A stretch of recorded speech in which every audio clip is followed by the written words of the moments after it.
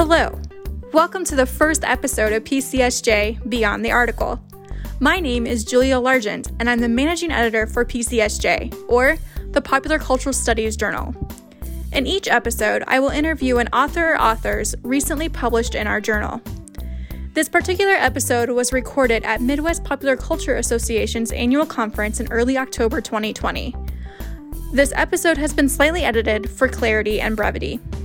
At a few points, Carrie Lynn's voice is garbled and we had her say exterminate as a Dalek would. Unfortunately, only those present at the panel experienced this. However, the garbled voice remains, you just don't get to hear her say exterminate. We also apologize for Amy Dries' audio quality.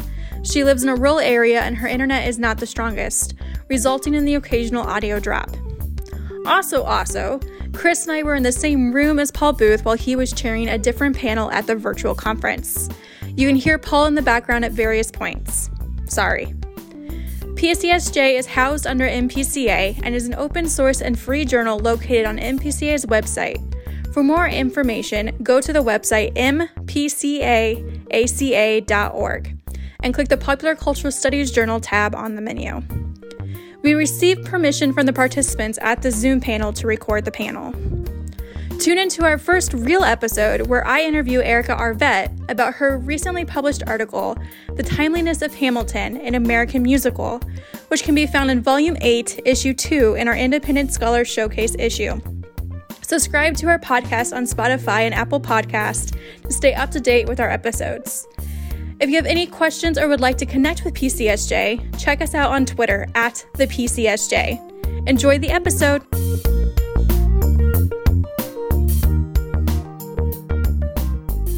Welcome everyone to this conversation. I am Carrie Lynn Reinhardt. I'm the editor for the Popular Culture Studies Journal. With me is Julia Largent, who is our managing editor, and Christopher Olson, who is our reviews editor. And we had this panel last year and we had such a great conversation out of it that we wanted to have another conversation.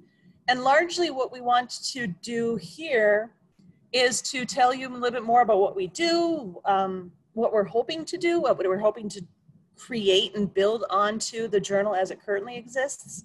And then to just even field ideas, do some brainstorming on what we could do.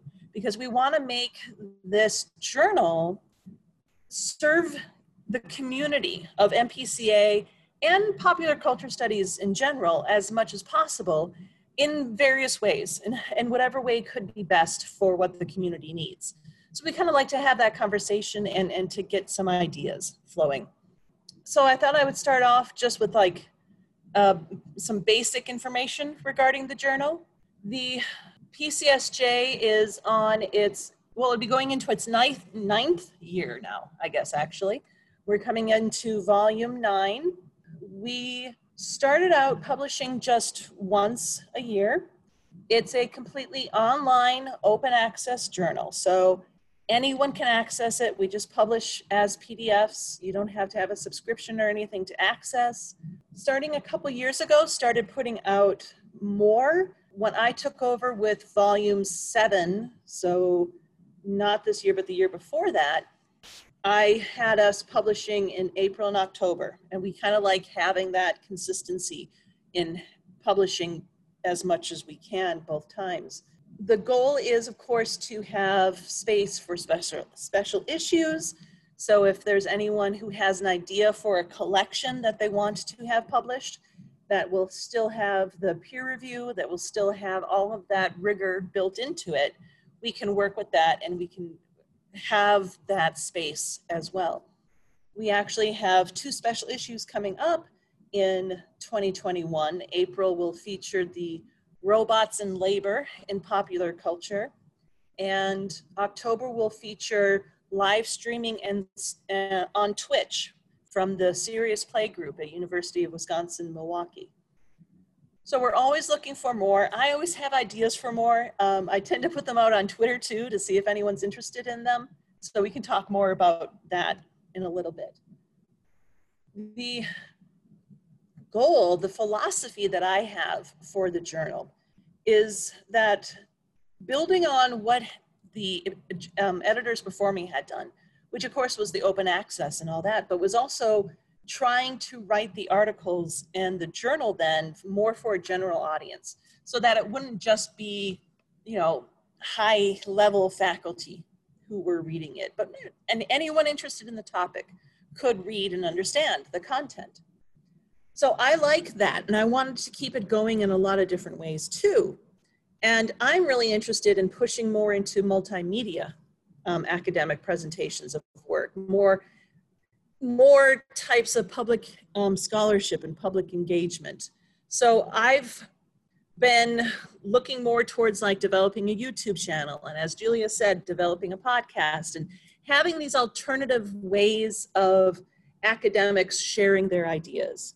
We've done that through having different types of things that we would publish in the journal, such as in the most recent issue, which is kind of like a special issue in itself with the Independent Scholar Showcase, is we did a dialogue, because so many independent scholars did not have the time and the resources to get in a full article for publishing, but they could engage in a dialogue and be able to talk with each other and share their experiences, and not just share their experiences with each other, but with all of us. And that seemed to be really interesting. And I like having dialogues and interviews and things that are more than just a standard article. So I'm always open for more ideas on that. We do have a YouTube channel with the space for PCSJ Presents, so we can talk about different types of videos that we can put up there. Additionally, one of the main philosophies I try to bring in is that it's not just about peer reviewing when it comes to our academic articles. I want us more engaged in what I think we should call peer editing. And by that I mean, I don't want to flat out reject something unless it really, really is not appropriate for us. If it's not about, in some way, American popular culture, if it doesn't relate to that at all, yeah, I mean, that's going to be a reject. But what I prefer to do when I get reviews in that suggest, well, this is just not needs so much work and you should just reject it, I prefer to frame it as, okay, yes, the reviewers have finished their work on your article and they suggest that it needs major revisions. I prefer the major revisions, minor revisions approach, because I think any article could potentially be publishable.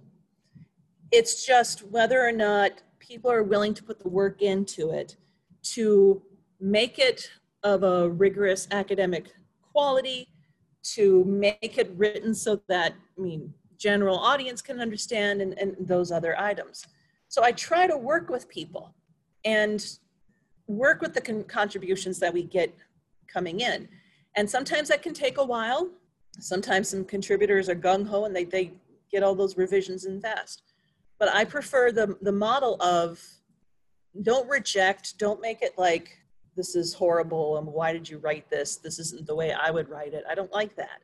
I'd rather we help each other and figure out ways that our criticism is geared towards helping them construct something better, helping them communicate better, those types of goals. So that's essentially the philosophy that I work with as the editor here. And I'm very fortunate to have a wonderful managing editor who helps me with who does the handling of the reviewers.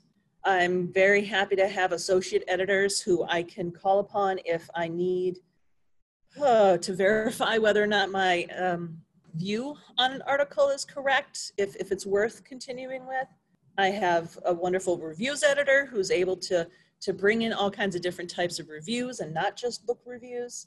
I have a graphics editor who creates those wonderful covers, and we're able to produce unique things every single time.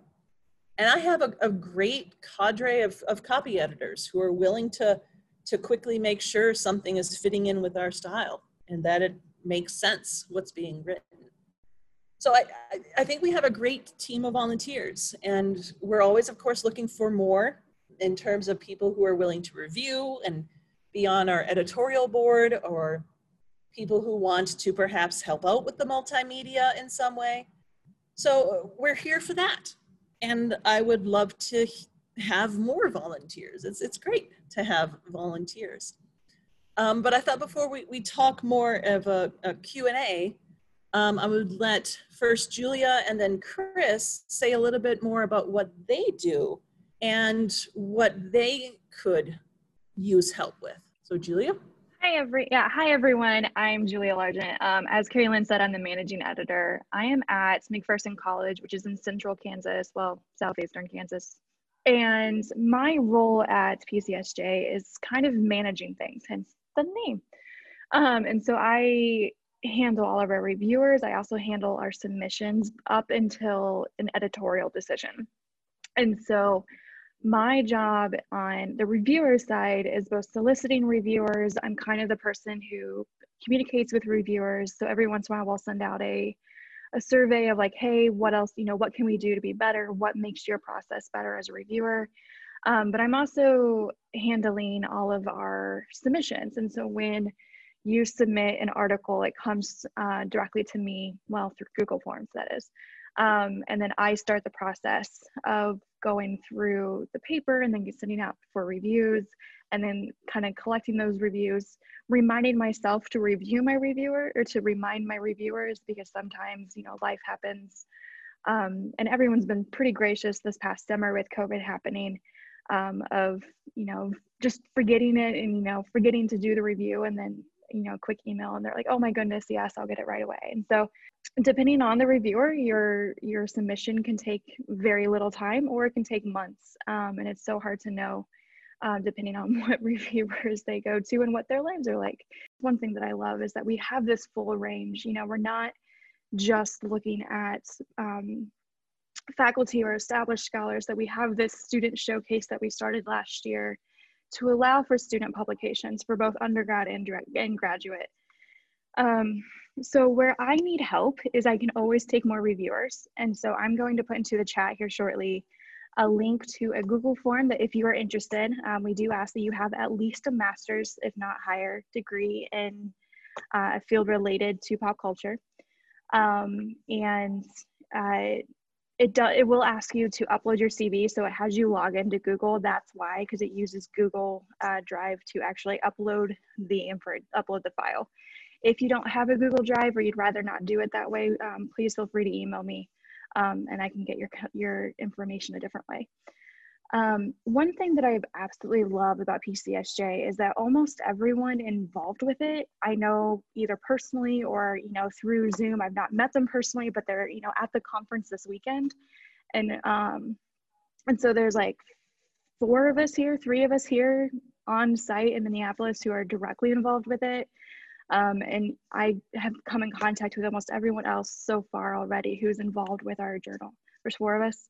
And so it's just great that, it's a journal of people that I know. And because we're so focused within the Midwest PCA, it's a journal that, assuming you continue being involved with the organization, you will get to know everyone on the editorial board, at least the current editorial board, moving forward. So that is what I've got. If you have any questions, we can get to it in a second, but I'll hand it off to Chris. I'm the reviews editor for PCSJ. I edit the reviews, the book reviews, and the reviews of other pop culture texts, because starting a few editors ago, I think it was Jennifer Dunn who sort of instituted reviewing stuff other than just books. Because I remember she asked me to review a film. I think it was The Interview at the time. Yeah, and I think that was our first movie review. And since then, we've tried to get more different types of popular culture, because while it's great to have reviews of books about popular culture, awesome. I think it helps to have reviews of popular culture. And for me, as the reviews editor, one thing that I look for when I'm soliciting reviews or whatever is I want people to really kind of highlight how these texts, whether it's a movie, whether it's a TV show, whether it's a YouTube video, whatever, I want people to sort of show how these things are pedagogically or scholarly useful, like useful to us in our research, useful to us in our teaching, whatever. Because I know I use a lot of pop culture in my classes. I've taught classes on masculinity. I've taught classes on race and communication. I've taught classes on ethics, and in each one I've used pop culture. In the masculinity class, I've shown films that might illustrate different aspects of masculinity. I showed Do the Right Thing in my race and communication class. My ethics class was all centered around superheroes and how they can teach us about, Aristotelian concepts and things like that. So I really look for reviews that can help sort of point people in the direction of things that are going to help them in the classroom or in their own research. And that's true of both books and other pop culture text. And to sort of facilitate that, I put together a big list of books that I'm interested in seeing reviews of, but it's not like the reviews that I'm looking for aren't limited to that. I'm very open to people writing in and saying, hey, I saw this thing and I thought it would be useful to write about it. So would you want something like that? And I'm generally pretty receptive to it. So that's basically my role at the PCSJ, and thankfully I have a great assistant editor who is not here with us today, but Sarah Pollock Stanley. She's great in terms of catching the mistakes that I miss when I edit the reviews. So I'm really grateful to have her. And the text, Carrie just asked the question, and I was going to get to that, but the reviews, the books should be within the last 2 years or so. I'm a little more open to older texts, like movies and stuff like that, because you can always sort of make those relevant. Like recently in the latest issue of PCSJ, somebody did a review of the TV show That's So Raven, because it's now streaming on Disney Plus and sort of in the public consciousness again. And it can be tied into a bunch of different things. So books, we generally want about within the last 2 years, but other texts, if somebody can make a justification for why it should be reviewed now, I'm usually pretty open to that. So I don't think I have anything else. So that's it. All right, I also just want to do a quick shout out to Amy Dries, because I noticed she popped in. She's our lead copy editor. And Amy, I wasn't sure if there's anything you'd like to say about the copy editing process and whether or not you'd love to have more volunteers helping with that. If you are an incredibly detail-oriented human, please come join us. It's a wonderful job to have because you get to be deeply involved with text. I greatly enjoy going through. Yeah, one of the first things I do with any text is text. And for me, because I get to see what's important right now to people who are writing right now. And I get to track down where maybe breakages might occur. Because I think that in our field in particular, using contemporary works can often cause a lot of difficulty in the short and long term of making sure that we're all talking about the same thing. So it's done great things for me to get to look at current scholarship and to make sure that that current can have a life beyond the few months where all the links are hot. Yeah, and that's like this thing that Chris is talking about too. We, of course, with popular culture, part of that is that idea of pop, of being more timely and more relevant to the public conversation and consciousness. And it's great to see all of that stuff coming in, before it's published, because then you get a chance to maybe have thoughts about it and have that type of preview to start thinking more about what's going on, because we do only publish April and October. And even with that type of fast publishing schedule, we've had times where I think we would get an article, and if it was really, really good right away from the beginning, it could get through peer review and just in a couple months go from submission to publication. So, I mean, that's about as fast as you can get in this academic world.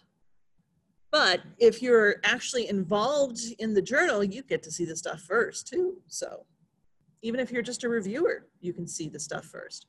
So you get that kind of like, more immediate access to the new ideas.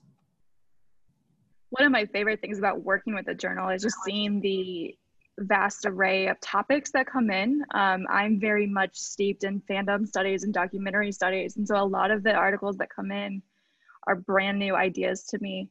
And I love to see how the submissions reflect the pop culture and the time that we're in. And so there's been some really interesting articles come in over the summer and, you know, following all of, you know, everything happening. So it's one of my favorite things about being involved. I'll echo that. One of the things I love about editing the review section is just being pointed toward so many books that I might never have known about otherwise, and hearing like why they're important and what they're all about, basically. I know, as you know, I'm currently working on my PhD. I'm heading into my prelims and then dissertation, and just since I've stepped in as editor, there are so many books I'm like, ooh, that might be useful. That might be useful. And so that's been a really good perk of this position. And you know, it's great for the readers too, because the review section will point you in the direction of those books if you didn't know about them.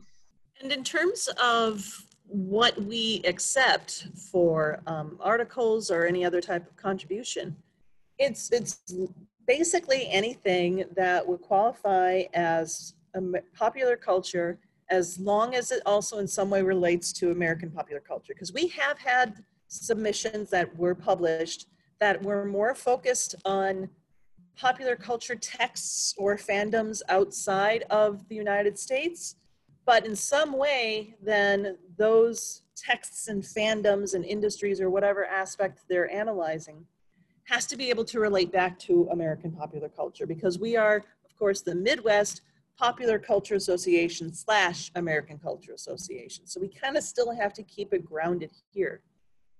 But then that means you could look at, I think we had one article once looking at an aspect of Chinese fandom and being able then to relate it to the similar type of fandom activities that you see in American fandom on that same type of text. So those types of comparisons can still come in, and that can be very useful. We just published one that was about the African music scene in Nigeria, if I remember correctly. But because it involved American musicians, you see that type of ability for going into a transcultural, transnational type of popular culture. And that's fascinating. That stuff is great to have. I know Chris's first article that we published in this journal was essentially on a similar thing, looking at transnational, transcultural type pop culture.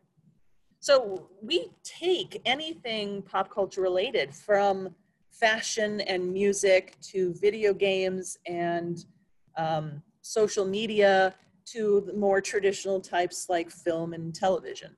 So we're really open to everything as long as it in some way is popular culture that relates to American popular culture. And don't be afraid to ask questions. I've fielded questions on Twitter or just by email, like, hey, is this an article that you would be interested in? You know, we're happy to answer those questions. So don't send us something because you're worried about it. Send us something and then let us kind of help you either get it published with us or direct you to a better journal. Mm-hmm. Yeah, I've done that a number of times already, where someone would submit something and I would think, oh, that's more for a literary studies journal. And I would actually give them the names and suggest it, or that's more for our sister journal, Dialogue, the Popular Culture and Pedagogy journal. And I would send them off on that direction. I mean, I think we want to remember that we're supposed to be a community that's there for each other to produce the best work possible to improve our world. And that's kind of the mission statement I have and work under when it comes to being the editor. Those are kind of the big things that I wanted to talk about. So I thought maybe if you all have any questions, we could start addressing those, or we could start doing some brainstorming about various things that we're working on. but I want to start kind of getting more of a back and forth going for as long as we need to during the session. I'm Andrew, by the way. Hello. And I was wondering, I know you said that in order to be a reviewer, you have to have a master's or higher education degree in something related, but I was wondering if there were any sort of qualifications like that necessary for submitting or getting published in it. No, so last year we started, was it only last summer? I think we started a student showcase. And so that includes undergraduate or current graduate students. And when we send out those papers to reviewers, we're sure to tell them that it is a student paper. And so it's a different review process, or at least, thought process when you're reviewing a student paper versus, a tenured faculty member. And so that is another one of my favorite things, is that we are open to, people of all scholar journey, and not just those who are tenure track or who have graduated with a PhD or anything. And so if I remember correctly, you're graduated undergrad, correct? Yes. Yes. And so we would probably put you in a different type of category, just because we do ask that people are current students when they submit, but there is still a space for you. And so just when you submit the article, just make sure to let us know on the form, kind of where you are in your educational journey, and we're happy to help in whatever way. So you don't have to have a master's or PhD to submit and get published. We are trying to help everyone and get published. Cool. Awesome. Thanks. Chris, do you have any requirements on education in terms of who writes the book reviews and so forth? I haven't really thought about a lot of that yet, but I mean, I feel like if it's coming from like a perspective of, how can this be useful in a classroom, or how can this be useful in research? I mean, I'd be open to welcoming any education level, because I feel like, different people at different education levels are going to look at these texts differently, and might bring to light things that other people would not. So, I mean, I just encourage everybody to send reviews, and then I can, if, like you said, instead of reject or whatever, I would be happy to work with people and be like, we need a little bit more of this, or we need a little bit more of that in this review to make it a little stronger. Yeah, it might actually be interesting to get undergraduate and graduate perspectives on what to use in the classroom, because it could be that, especially with generational differences being what they are, they may have examples that their teachers have no idea about. Chris, can I ask you a follow-on question for that? Absolutely. So I've been in a few sessions today, and it struck me that there might be a use for reading guides or guides for beginners and either texts. Kristeva comes to mind because she came up in conversation. So Julius Kristeva's book on the object is a billion years old. Yet referenced time and time again, sometimes offhandedly in ways of, well, of course someone's mentioned Kristeva to you by this point. Do you think that maybe a series on what your teacher should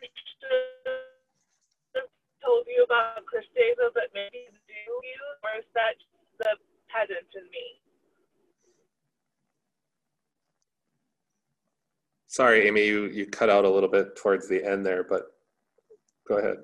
I think what she's asking is, could we maybe think about having reading guides that in some way would help students and teachers maybe have other books or other texts to look at to better understand a particular theorist or theory or method in popular culture studies? I mean, it's not something I had thought about, but I love the idea. I think it's great because I really feel like part of what the review, like I said, part of what the review section is supposed to do is point people, you know, to books that are going to help them in their research and their teaching. And so I feel like if we did something like that, it would be pointing people in the direction of books that they're going to need to know, like young up and coming students or, you know, grad students or whatever, pointing them in the direction of things that they're going to need to know as they go through their academic careers in a similar way. So I think that's a great idea. Maybe, you know, it could be something to do and have it coincide with one of the student showcases or something. It could also be something that could help us to challenge canons and to be able to bring in other perspectives that maybe academics aren't considering as much. And I mean, I'm all about like tearing down the silos and breaking down the walls and all that stuff. So, you know, if we're gonna have something like a reading guide that's going to point people towards canonical texts, we could also, you know, start building up our own sort of canon through doing that. And I don't know, I think it's a great idea. Something for you and I to talk about, I think. Very cool. Any other questions or comments right now? So I like the brainstorming. You already got some great ideas coming in. Because one question I have for all of you, and you can use the text to be able to, text chat to be able to answer, but I would love to know what type of content you would like to see in special issues, but also in the podcast and the YouTube channel. So what do you think would be good topics or good types of content to provide through those particular avenues? And I can say, like, when we've talked about the YouTube channel in the past, we've been interested in thinking about not just necessarily video presentations of a paper, but even video essays or tutorials. Like you could have someone take an academic term, one of our jargon, and try to translate it and try to explain it. So these little teaching moments, which could also then be used by teachers in their classrooms when they have to engage these topics. That's one idea that I've had. As Julia said, she's working on the podcast idea to kind of, and this is something that we've kind of floated around before along with Kit Majeski, this idea of how to help, especially younger scholars, learn how to write and to kind of take some of the mystery away from academic writing and from doing scholarship. To try to help people realize that, I mean, anyone can do this. And it's not like we were born being able to do this, that we're not special. We just learned how to do it. And so we're trying to help everyone learn and to feel that they could do it. So that's one idea we've been talking about for a podcast. And for special issues, like I said, I've got so many different ideas. Some of them are up on our website. I would love to do one on popular culture and democracy based on a conversation we had yesterday about the current state of defining popular culture. I'd love to do one on Harry Potter through the queer theory lens and taking a look at the Harry Potter texts and fandom in that way. So I've got a lot of ideas, and I can also talk about the process for how we do special issues if you're interested in that as well. Ooh, Amy says that, I don't want to try to pronounce that word, I'm too tired. But there's an online site that has a series of definitions for philosophy that she would like to imitate for definitions in pop culture. Totally thinking that. I mean, think about, Chris and I have used the Judith Butler Explained by Cats, I think is what it was. I mean, having those types of ways of using pop cultural text to explain this academic jargon that sometimes is just very hard to understand. And the Judith Butler Explained with Cats doesn't really explain all that much because it's still basically impenetrable unless you know what she's actually talking about. Yeah. So we need to make things penetrable, I guess. I don't know if we want to say it that way, but yeah. So yeah, stuff like that would be great. Any other thoughts? Are there certain types of things that you think would, like the reading guides, might be a way to serve our community better? What would you do if you had a magic wand? What would you create that would serve us better? Leah says more about people of color. Black, Indigenous people Black, of color. Indigenous, thank you. Horror, definitely with Jordan Peele's popularity. Yeah, Afrofuturism would be great. Young adult lit, I know we've had people talking about before, like YA literature would be interesting. We did just publish a special issue, which was a joint publication with the Africology Journal of Pan-African Studies on Black popular culture, and I would love to do more about that, even more specifically, like what Jordan Peele's been bringing in.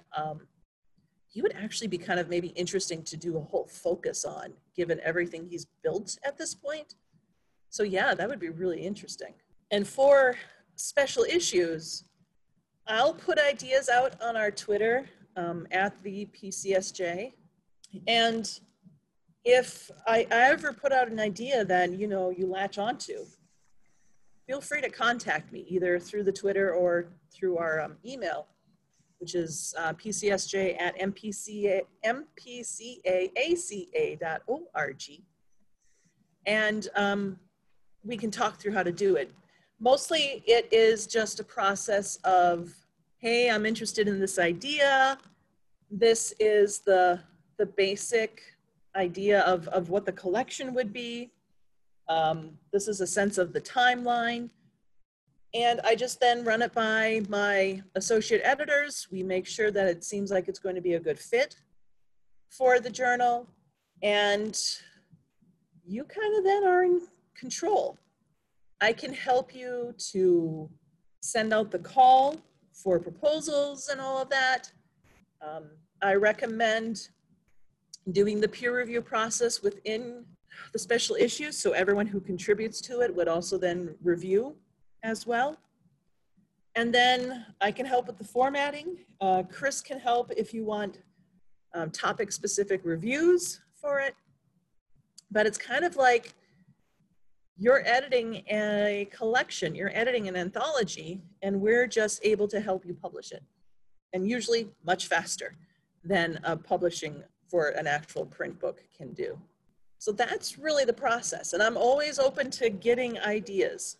So I just wanted to follow up on that because, you know, I think about the special issue that we edited or co-edited with a couple people on pro wrestling, and like using that as a way to sort of legitimize the study of professional wrestling in the 21st century, and the upcoming Serious Play special issue that is being overseen by myself and some other folks from UW Milwaukee is all about, you know, sort of legitimating Twitch itself as a not just a platform for popular culture, which it is, but also as a form of popular culture. So one of the things that these special issues can do is to take some aspect of culture that maybe is being underrepresented or understudied or whatever, and using that as a launching pad to say, this is important, this is something that needs to be looked at. And you just have to make the case for why. And then it becomes like something that is like a microscope, just like focused on this thing. Yeah, and I love the fact that we're open access so that anyone can get it. I mean, Chris and I, and actually Julia and I, we've done anthologies that are in print, but those things can cost $100+ I think this one that we just have coming out is quite high. And it can be hard then to get it in the hands of people who, one, maybe really need it for the work they're doing, but two, are just really interested in the topic. It's general press stuff. I mean, the general audience doesn't buy academic books. It's not feasible. But something where it goes online means, hey, yeah, anyone can then access it. It's free. All they need to have is the link, they can get the PDF, and they're good to go. So I really like that, especially for students and independent scholars who don't have the resources to get an actual academic publication. And I like the fact that we can offer that for people. And special issues are a way to create a collection that, as Chris said, could legitimize other people's work and bring people together around that. I am serious, though. I put in the chat about a Jordan Peele studies. Fantastic. I would love that right now. I think it would be really cool. Yeah. There's so much to unpack. I mean, we're watching Lovecraft Country. Wow, there's so much to unpack in all of that. Yeah, it's Peele and J.J. Abrams, so, I mean, love Peele, hate J.J., so. Yeah. What are some other thoughts? You're welcome to even either speak up or use the chat.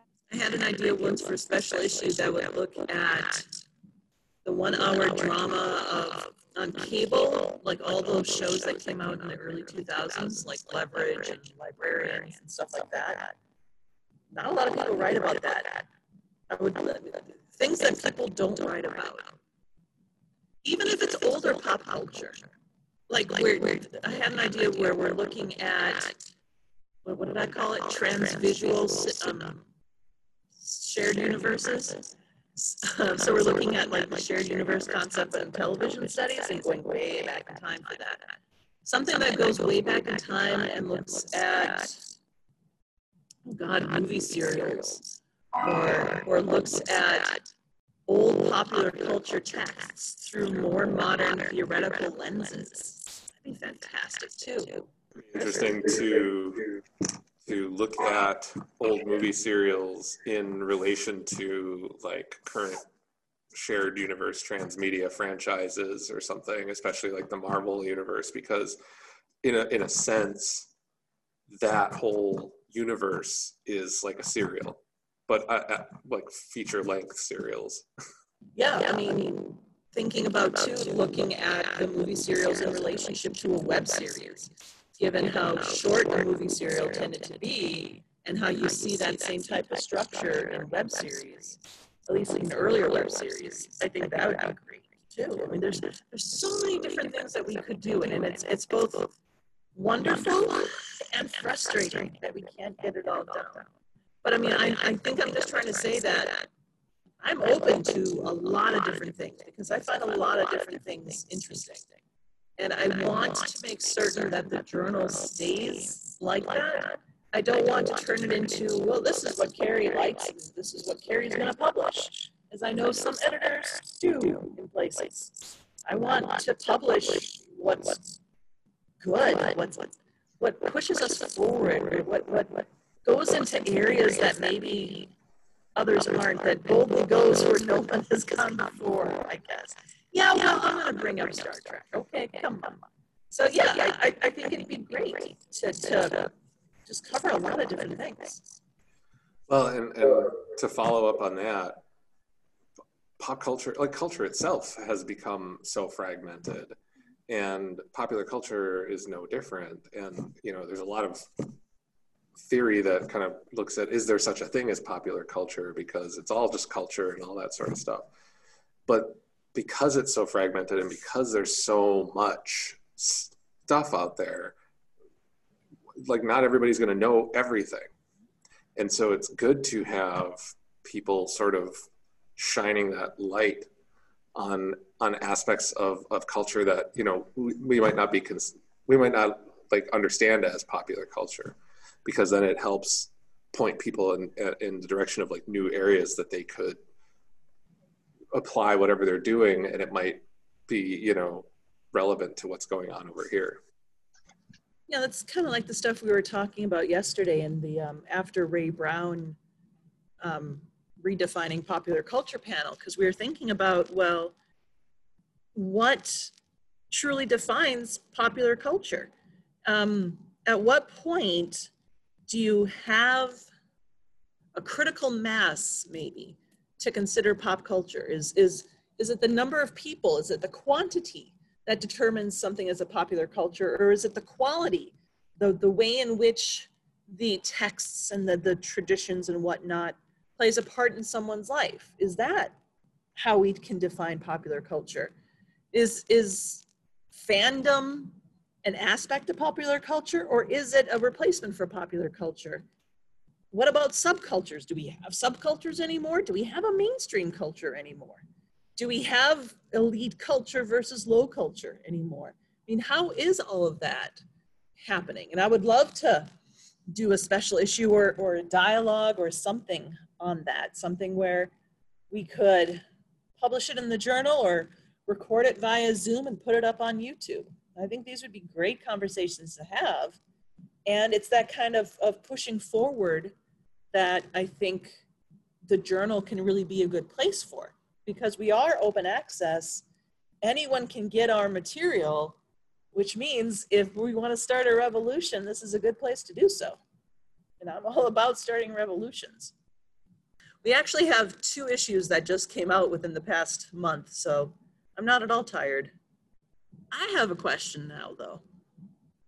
How do we define popular culture? Like, what I ask my students that every semester. They never can. Well, okay, but how do we, as the people who oversee this journal, how do we define popular culture? You know, just as Stewart once said, I don't know how to define it, but I know it when I see it. I know he was referring to something completely different. But that's kind of how I come at popular culture. I can point to something and say this is or this is not, but I do have a hard time putting into exact words what pop culture is. And Ray Brown has, I'm going to butcher the quote, but it's along the lines of, you know, a fish out of water doesn't know it's out of water until it breathes. And pop culture is that cultural air that we breathe on a daily basis. He says it much more eloquently than I could.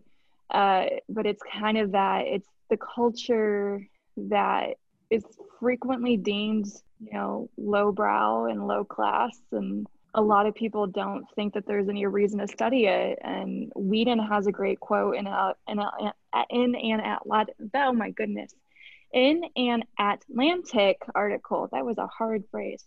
Talking about Buffy of, you know, 20 years later, it still has an impact. So why wouldn't we want to study something that has an impact on us? So that's my daily justification for studying pop culture and why it's important. And, you know, we can't go a day right now without referencing pop culture, or at least a lot of us can't. It's how we're getting through a lot of COVID-19 and all of 2020 in general and current political atmosphere. And so it's that cultural air that we breathe, to go back to Ray Brown.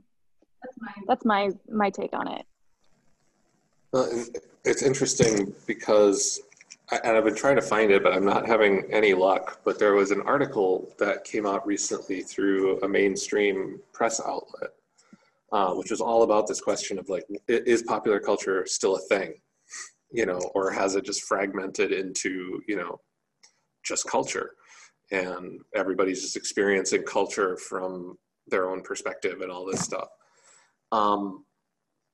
But I also think about, you know, like what you were saying with Buffy. It kind of is the same thing with professional wrestling. And a lot of people have made this observation, but the current person occupying the White House is a WWE Hall of Famer.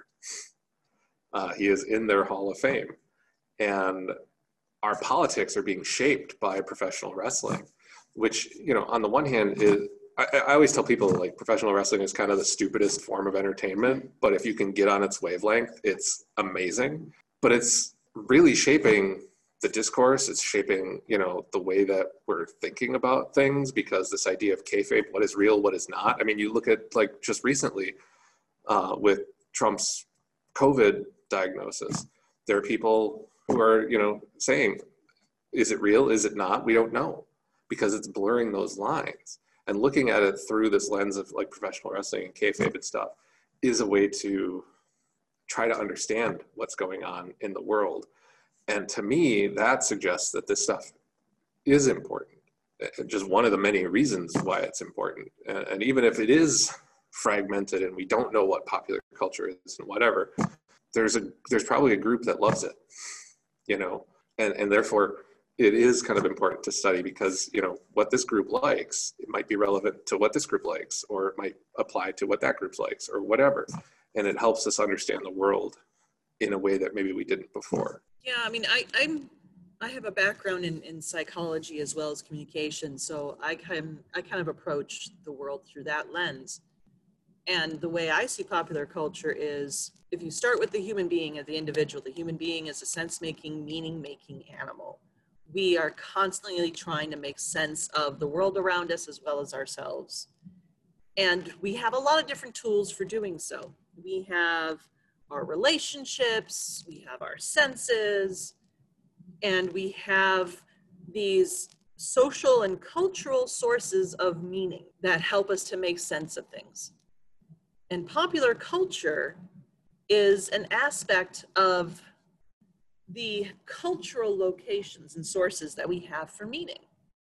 It's the type that, it's the source that isn't associated with being, like Julia said, highbrow, high class. It hasn't been deemed as good or appropriate by the powers that be, by the wealthier or the elite within our society and culture. Although that seems to be changing in some way, because you do have now the elites essentially grew up as fans steeped in pop culture. So now they are, you know, at that position where they are creating it. And of course you had the history of what had become pop culture becoming legitimized and appropriated as high culture. So there's all that. But it's the sense that it's the culture that we're steeped in on our free time. If we think about it as that lower class, working class, traditionally and I'll call myself in part of that class, we haven't had that leisure time. That leisure time was always really important to us because we were always focused on working to survive and to live.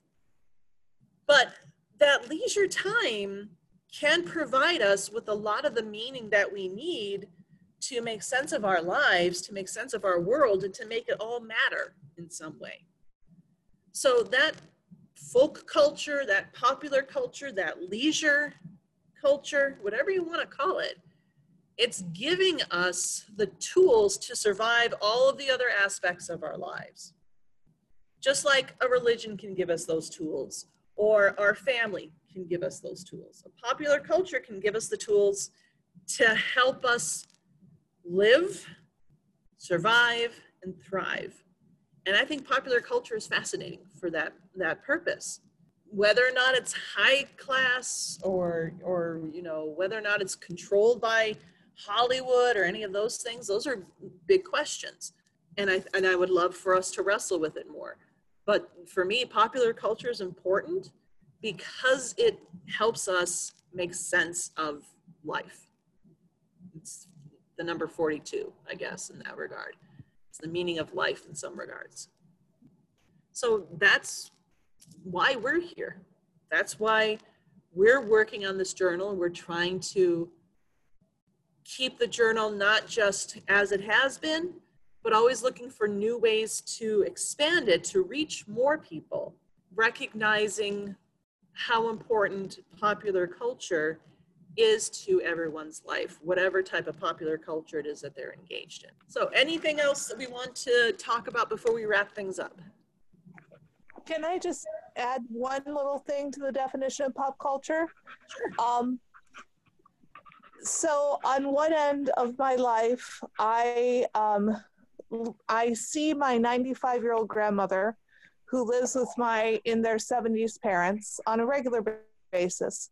And I participate in her consumption of popular culture when I am with her. And on the other end, I have a 14-year-old daughter who's my youngest. And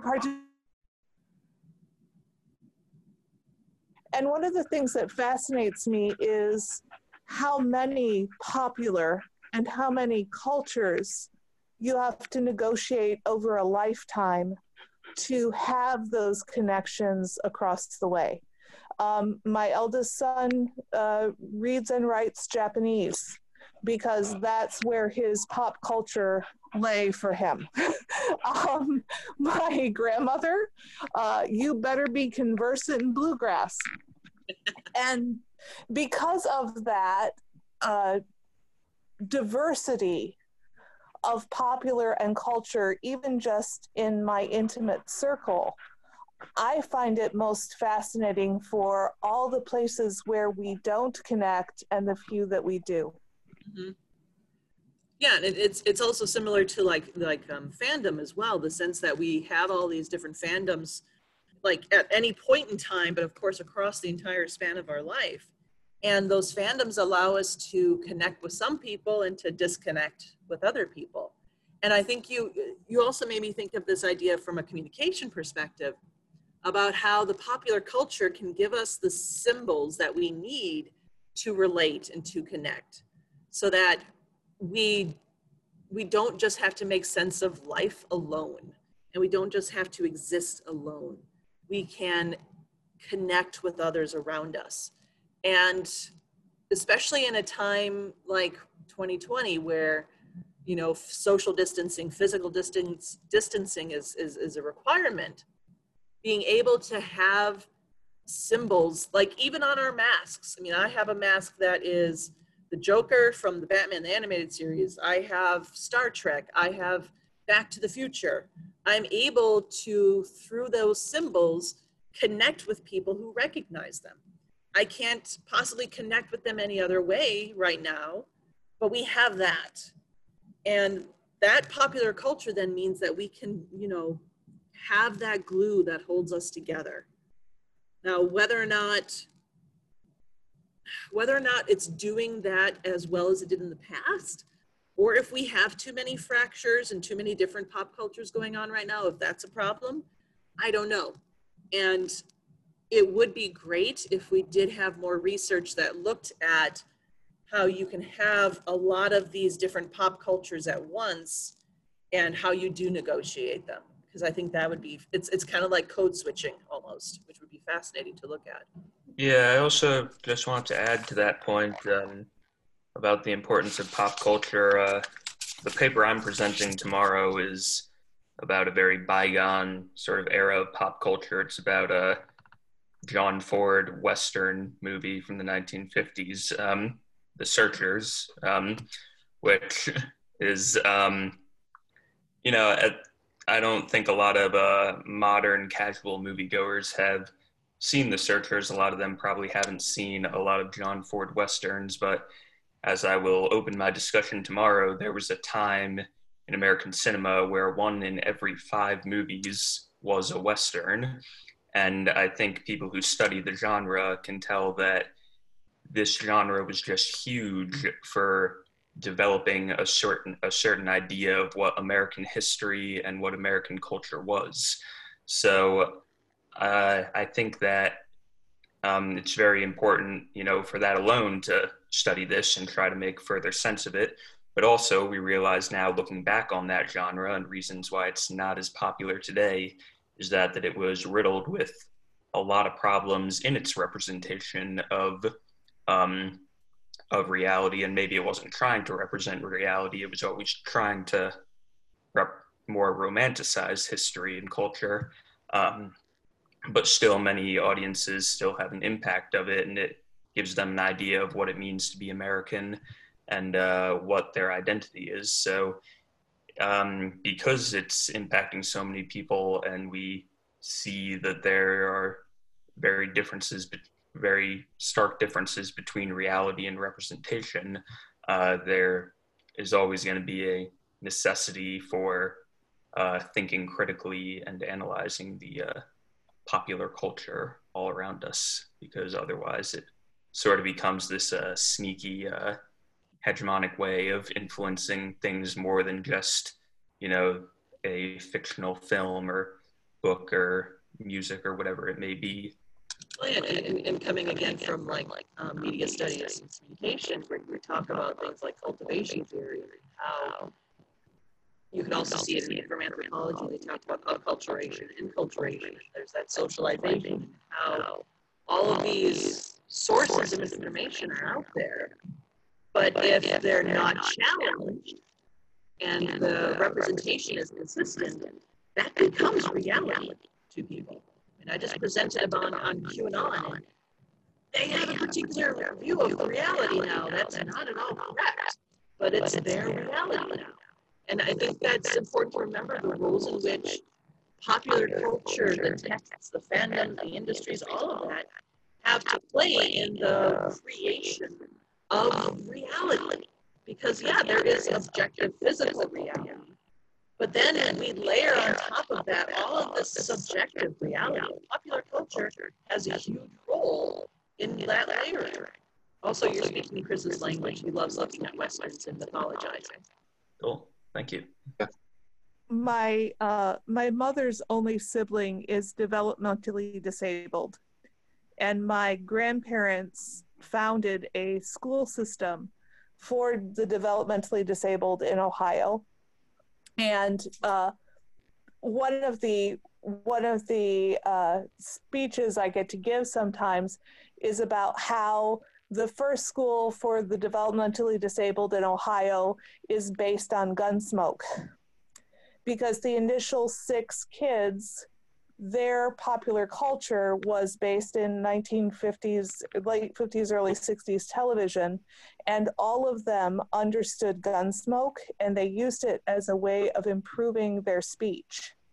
So we have a whole generation of developmentally disabled adults who will call you Haas now. Oh, that's fascinating. Also makes me wonder about how much of that creeped into pro wrestling fandom, calling big guys hosses. Yeah, I can tell you there was a lot of overlap coming into this. They were teenagers when I was born.